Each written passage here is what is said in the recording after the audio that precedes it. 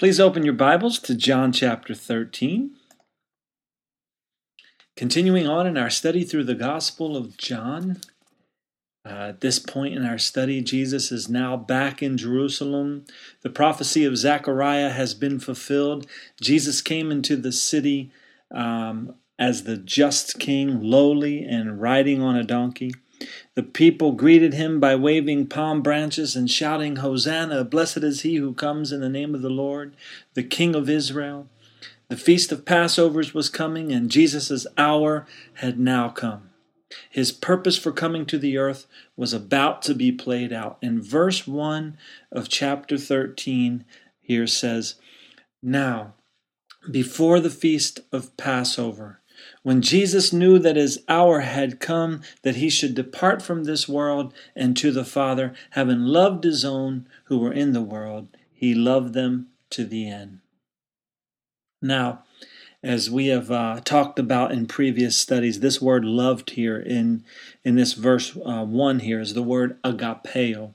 And it speaks of an unchanging and unconditional kind of love. With the time that Jesus had in the flesh here on this earth, he never gave up on love. He loved the people of this sinful world all the way up through his death. He showed love in the way that he walked and in the way that he talked. But he took love as far as humanly possible in that he died on the cross for the sin of this world, because he loved the world that much. He loved us that much. You know, not long from now, where we are here in our study of the Gospel of John, not long from this point, Jesus will make a statement in which he says, "Greater love has no one than this, than to lay down one's life for his friends." But before that time comes, there are still some things left for Jesus to do. And verse 2 goes on and says, "And supper being ended, the devil having already put it into the heart of Judas Iscariot, Simon's son, to betray him." Now, let's go ahead and pause here on this verse for a few minutes. Let me ask a question. Can the devil put things into the hearts of people? Well, the obvious answer from God's word right here in verse 2 is yes. And he even put things in the hearts of people that appeared to be or claimed to be his followers, like Judas. But don't make the mistake of trusting in people, no matter who they are or what they claim to be. You are to be a follower of Jesus Christ. We are to trust only in Jesus Christ. Do not put a man or a woman on a pedestal in a position where you look unto them or you trust in any way, shape, or form in them. Psalm 118, verses 8 and 9. I quote these verses quite often. "It is better to trust in the Lord than to put confidence in man. It is better to trust in the Lord than to put confidence in princes." So no matter a person's stature, no matter their position, trust in the Lord. Because people will let you down. Just like we see here, Judas was a follower of Jesus Christ, but Satan put something in his heart. Turn in your Bibles to 1 John chapter 2. Go ahead and keep this page marked.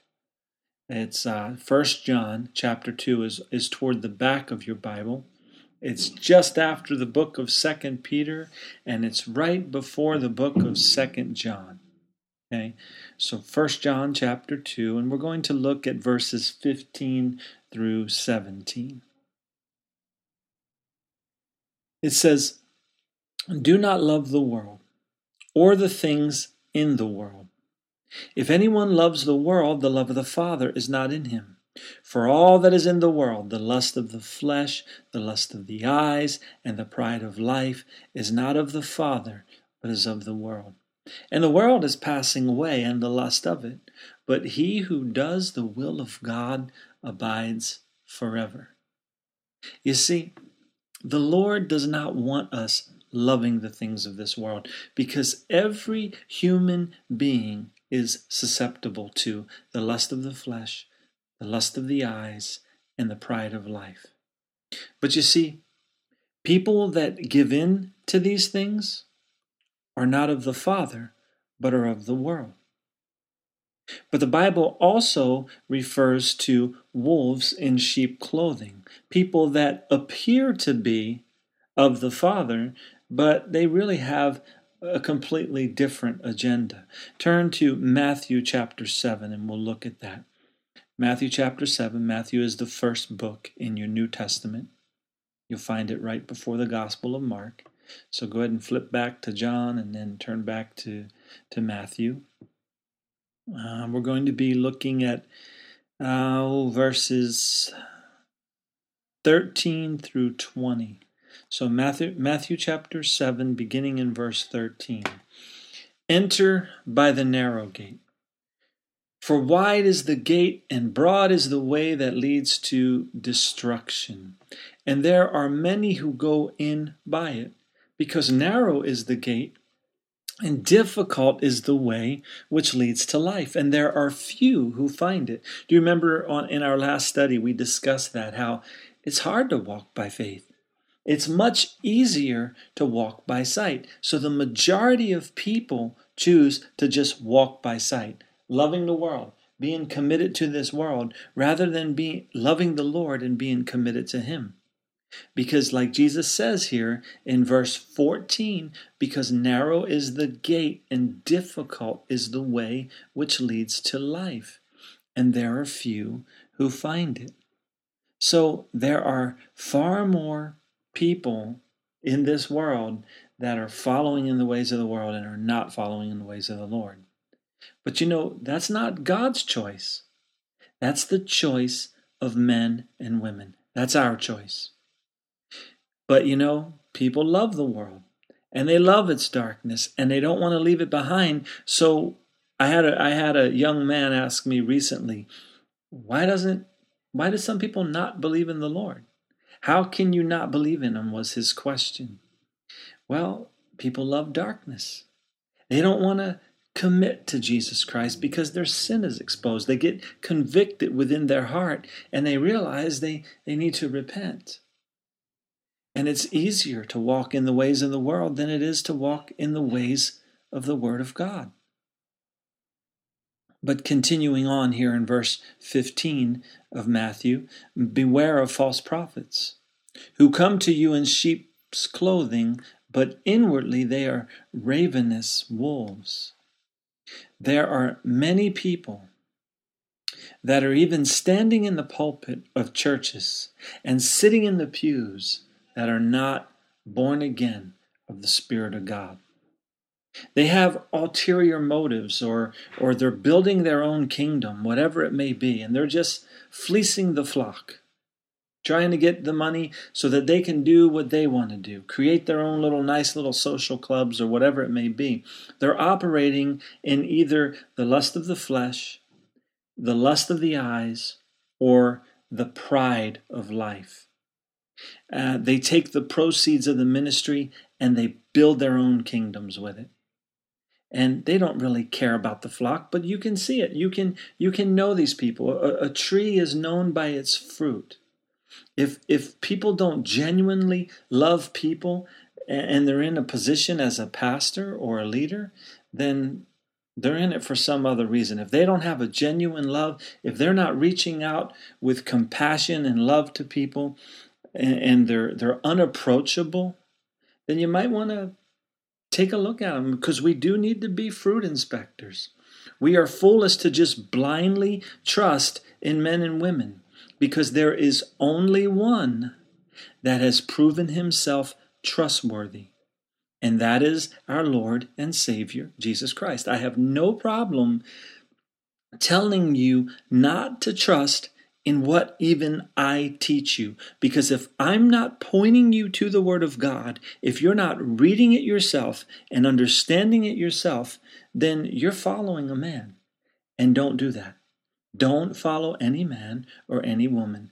Look unto Jesus. He, by His Holy Spirit, indwells you when you surrender your life to Him, and you can know the voice of the Lord on your own.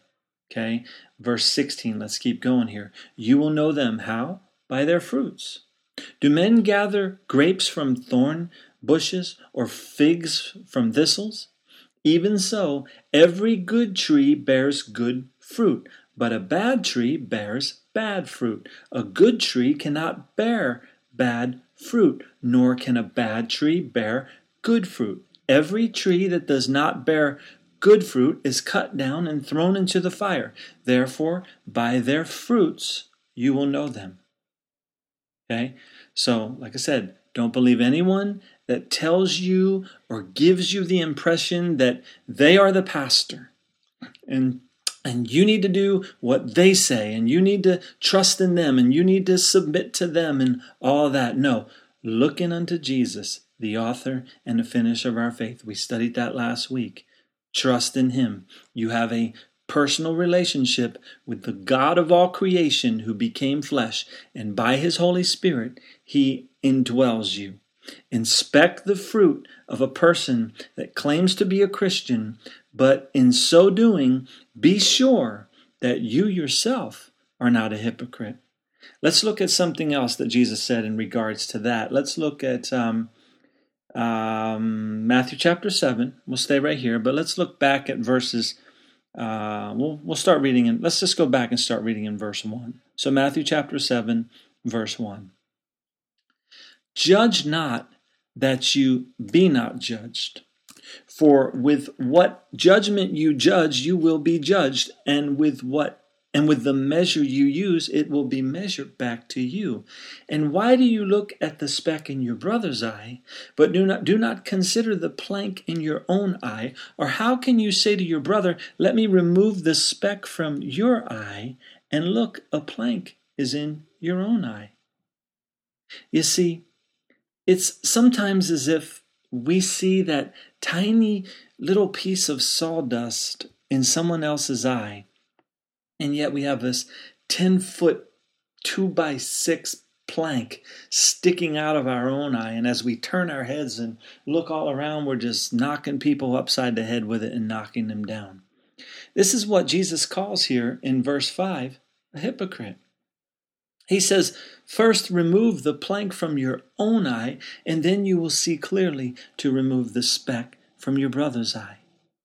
You see, we are to be our brother and sister's keeper, but we are to first be sure that we ourselves are abiding in Jesus Christ and have not get caught up in following man, or following a philosophy, or following a pattern of ministry, or some other way. We need to look unto Jesus, and that's it. And when Jesus speaks here in chapter 7 of Matthew about wolves in sheep clothing, these are people that are not truly brothers and sisters in Christ. And these people we will know by their fruit. You can fool some of the people some of the time, but you can't fool all the people all the time. People will be known by their fruit. That's not a scripture, what I just quoted, but it's a good principle.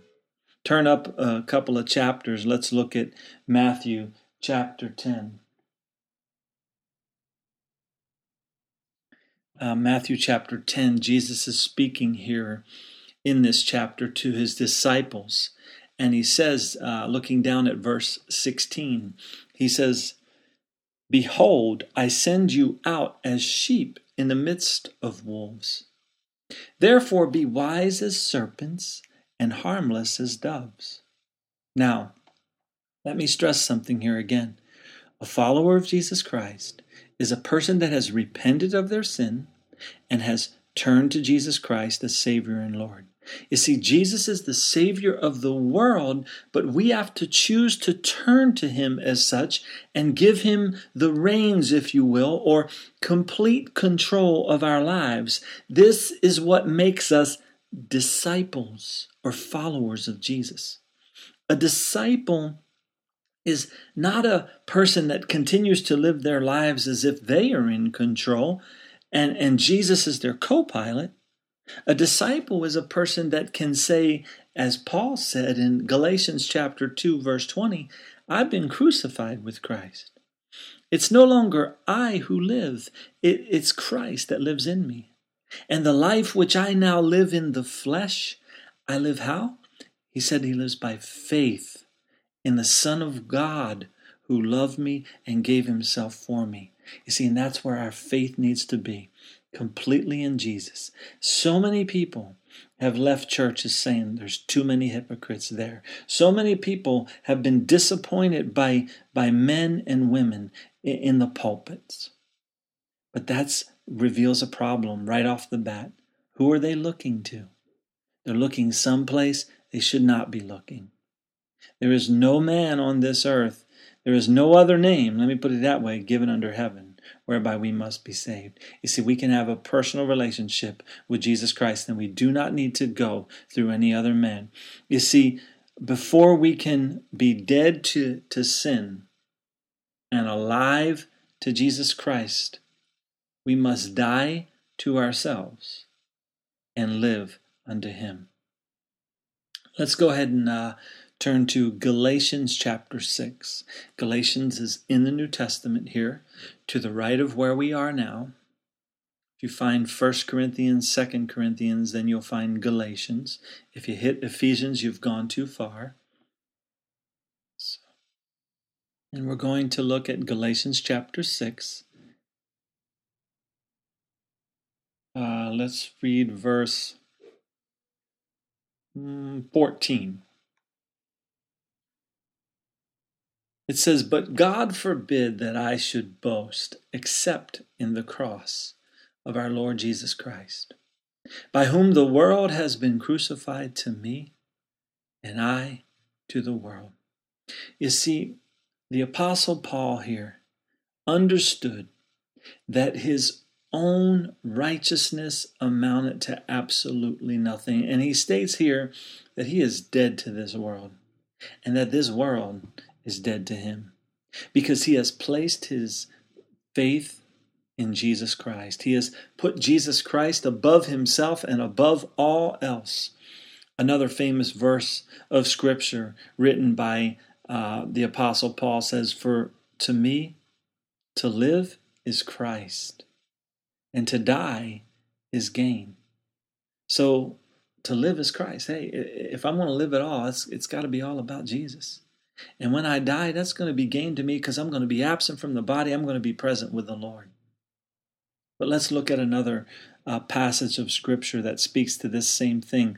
Turn to Philippians chapter 3. It's 2 books to the right of Galatians where we are. So if you're in Galatians, turn to the back, toward the back of your Bible, not at the back of your Bible, but just a couple books to the right of where we are here in Galatians. Philippians chapter 3. And we're going to look at verses 7 through 14. So we'll start in verse 7. "But what things were gain to me, these I have counted loss for Christ. Yet indeed I also count all things loss for the excellence of the knowledge of Christ Jesus my Lord, for whom I have suffered the loss of all things, and count them as rubbish, that I may gain Christ, and be found in him, not having my own righteousness, which is from the law, but that which is through faith in Christ, the righteousness which is from God by faith, that I may know him, and the power of his resurrection, and the fellowship of his sufferings, being conformed to his death, if by any means I may attain to the resurrection from the dead. Not that I have already attained, or am already perfected, but I press on, that I may lay hold of that for which Christ Jesus also laid hold of me. Brethren, I do not count myself to have apprehended, but one thing I do, forgetting those things which are behind, and reaching forward to those things which are ahead, I press toward the goal for the prize of the upward call of God in Christ Jesus." You see, these verses here that I just read describe a person that is sold out to Jesus Christ. They are a true follower of Jesus Christ, and they will be known by the fruit that their lives produce. If they are a people that are going out and about and tearing others down and picking on others and tearing up things, and you can know that it's quite possible that they are wolves in sheep clothing, or at least they're a little bit off track. So, unfortunately, it is unfortunate actually that Christianity is littered with many people that are nothing more than hypocrites. And turning back now to John chapter 13, Judas, who was a thief, now has evil within his heart and will soon betray Jesus. But this comes as no surprise to Jesus. And it says in verses 3 and 4, Jesus, knowing that the Father had given all things into his hands, and that he had come from God and was going to God, rose from supper and laid aside his garments, took a towel and girded himself. I want to stop right there. You see, Jesus knew what his purpose was, and he used his time here to teach his disciples, and ultimately he teaches you and me how we should live our lives. And starting in verse 5 again, he'll give them example. It says, after that, he poured water into a basin and began to wash the disciples' feet and to wipe them with the towel with which he was girded. Then he came to Simon Peter. And Peter said to him, Lord, are you washing my feet? Jesus answered and said to him, what I am doing you do not understand now, but you will know after this. Peter said to him, you shall never wash my feet. Jesus answered, if I do not wash you, you have no part with me. Simon Peter said to him, Lord, not my feet only, but also my hands and my head. So you see, Peter here shows a great reverence for the Lord Jesus. He cannot accept the fact that someone he esteems so highly, that he calls Lord, would stoop and wash his feet. But and that's what he means when he says, you shall never wash my feet. He's not being disrespectful, but he's being rather highly respectful. And once Jesus says to him, though, if I do not wash you, you have no part with me, Peter then expresses he wants all that Jesus has to offer. Just give me it all then, Lord. And we should follow that example and surrender all that we are and all that we have to Jesus Christ. And there in verse 8, Jesus, when he says, if I do not wash you, you have no part with me, this still holds true today. You see, we must come to Jesus and be washed from the filth of this world and from our sinfulness. And once he has washed us, we have part with him. In other words, we have fellowship with him and with God the Father because of the cleansing that his precious blood offered us when he died on that cross. It's not religion that makes us clean. It's not good deeds that make us clean. It's not submitting to the will of man and all of these different laws and rules and regulations. What is it that makes us clean? What is it that can wash away our sin? Nothing but the blood of Jesus. And in these verses, we see that the King became a servant.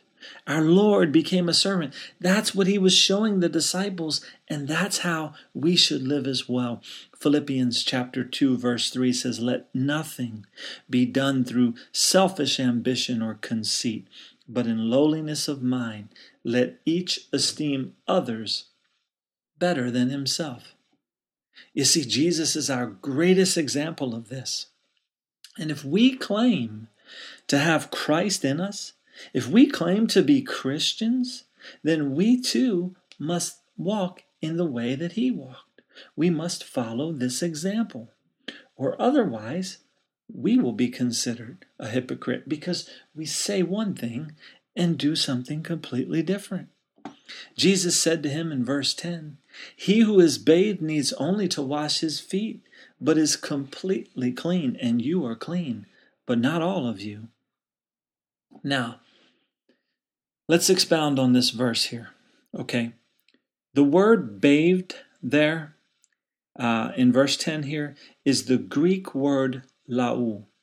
And its literal meaning speaks of the washing of a dead person or the cleaning out of a wound. That's what that word bathed means there. Let's remember here that Jesus and his disciples have gathered in one place to have supper together. Okay? They went to this place. How'd they get there? They didn't take the bus. They didn't drive a car. They walked. Okay? And before they went, I'm sure they already had bathed. But once they got there, since they wore sandals, their feet was dirty, right? The Jews were very big on the idea of purification, and they always had water pots around for the washing of their hands and feet. But in what Jesus is saying here to the disciples is that when a person has already taken a bath, the only thing that needs to be clean when they arrive someplace is their feet, because they got dirty walking there in that day with the sandals on. But as I've already stated, that word bathe that Jesus used there is a word that is used to describe the washing of a dead person or the cleansing out of a wound, so a wounded person. When a person comes to Jesus by faith and they receive the gift of God's grace, they are born again of the Spirit. What happens is the blood of Jesus washes away their sin. Now, this is obviously not something that physically takes place, but it takes place spiritually within the heart of a person. But after we are born again, guess what? We still need to walk around in this world, don't we? I'm still in this world. Jesus says that we're in the world, but we're just not to be of the world. But we do walk around in this world. Therefore, we have the ability to get some dirt on us, don't we, in a spiritual sense? You see, sin runs rampant in the world, and we will stumble upon dirty things many times in our lives. And as I've stated earlier, we are all susceptible to the lust of the flesh, the lust of the eyes, and the pride of life. Every one of us. But there is a difference between stumbling upon sin and habitually sinning. In other words, you can stumble upon sin, or you can practice sin. If you go out and, let me give you an analogy here, but if you go out and you walk through a park, and let's just say that you accidentally step in Fido's business. That's one thing. You just went out and you accidentally stepped in it. But if Fido does the same thing in the same spot every day, and you go out every day to that same spot and you step in Fido's business, then you've got a problem. So Peter here in this chapter, he realized what it meant to have true fellowship with God. Fellowship with God comes only by the cleansing blood of Jesus Christ. And we all need that. Because like I said, like the song says, what can wash away our sin? Nothing but the blood of Jesus. But Peter realizes that he wants all that Jesus has. He wants part with him. He says, so Lord, not only my feet, but also my hands and my head. And think about that. Our hands can get into so much ugliness. And our mind, our heads, we can think so many other thoughts. And we need Jesus. We need his blood to cleanse every part of us. And like we studied on the last study, we need to stay focused on him. Stay in his word. Otherwise, we stumble around in darkness. You see, it says in the Psalms, thy word is a lamp unto my feet and a light unto my path. Think about that. It's like strapping a flashlight on your feet and then going out and walking in that park in the dark. You can see every step. That's what the word of God does. Thy word is a lamp unto my feet and a light unto my path. And when Peter says, Lord, not my feet only, but also my hands, he's expressing his desire to just commit everything to Jesus. So in verse 10, Jesus expresses to Peter that his wounds are washed and cleansed. But Jesus says also here, that's not the case for everyone at the table. Because also sitting at the table with them was the one that the devil had filled his heart. Verse 11 says, for he knew who would betray him. Therefore he said, you are not all clean. So when he had washed their feet, taken his garments and sat down again, he said to them, do you know what I have done to you? In other words, Jesus says, do you understand what just happened? And he's going to go on now and explain to them the spiritual implications of what he has just done. And he says in verse 13, you call me teacher and Lord, and you say, well, for so I am.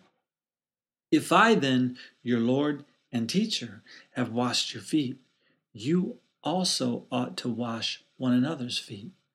For I have given you an example that you should do as I have done to you. Most assuredly, I say to you, a servant is not greater than his master, nor is he who is sent greater than he who sent him. If you know these things, blessed are you if you do them. You see, Jesus was instituting something here, but he was not instituting a foot washing ceremony. In teaching the disciples, Jesus was giving them a spiritual application, not religious requirements. With that in mind, let's turn to John chapter 6. John chapter 6, and we're going to look at verses 53 through 63.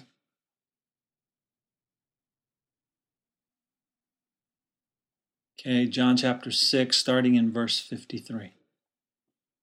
It says, so Jesus said again, I assure you, unless you eat the flesh of the Son of Man and drink his blood, you cannot have eternal life within you.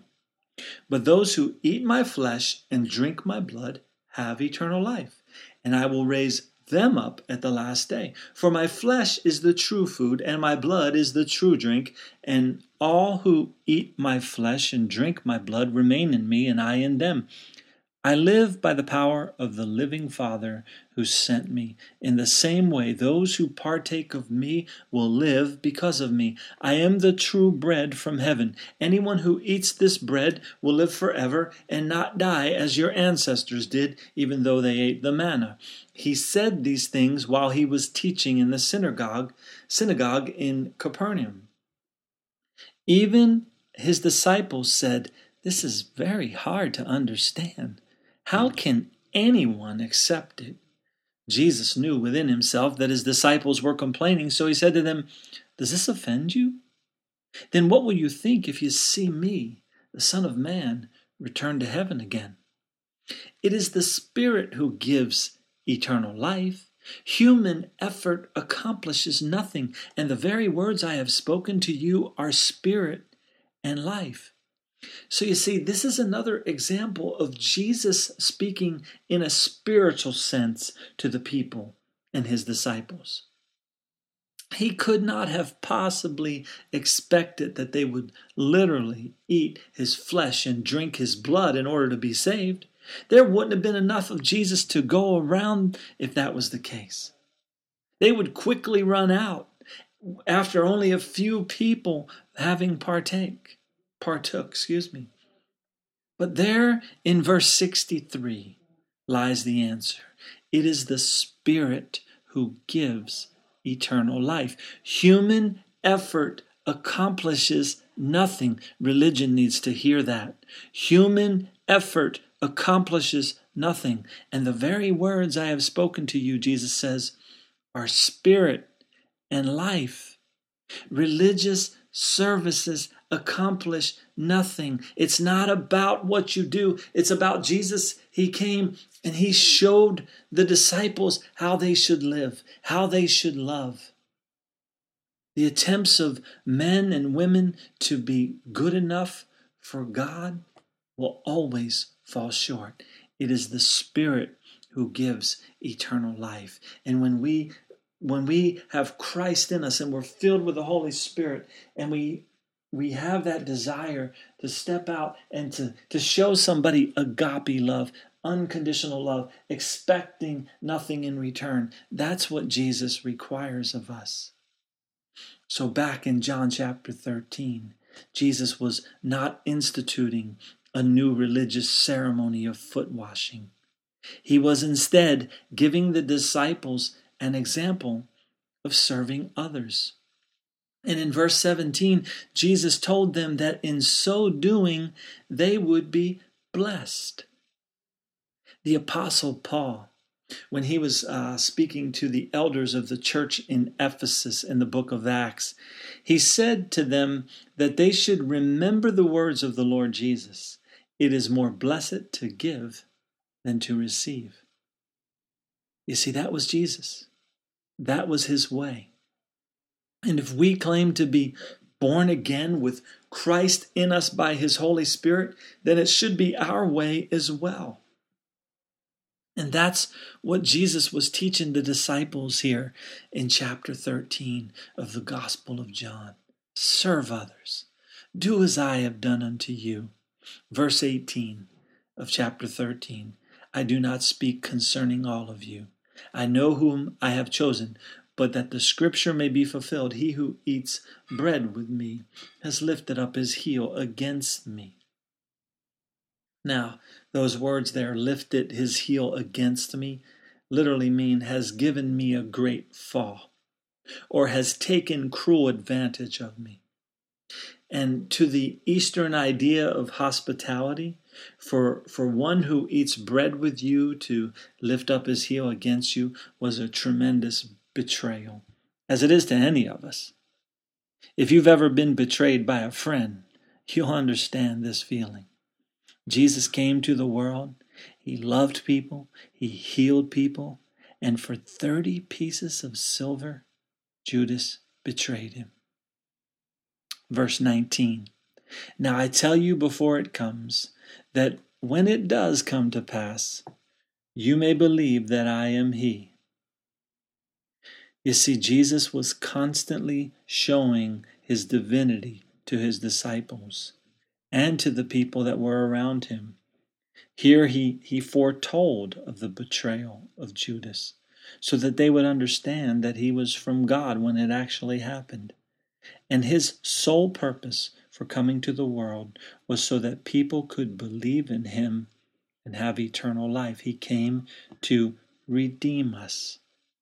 And you and I today, we have the written word of God so that we can know these things and we can believe in Jesus and we can have eternal life. Now, we've gone through a lot of scriptures here. I'm going to stop for now and we'll pick it up in verse 20 the next time we're together. But once again, I exhort you, fix your eyes on Jesus. Trust only in him. Look unto him. He desires that you would know him, that you would walk with him. He desires, he stands at the door of your heart. Revelation 3:20. He stands at the door and knocks.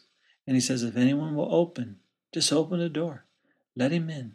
He'll come in. And he'll dine with you. He loves you. You are loved by God. Know that. Thanks again for listening. God bless. We'll see you next time.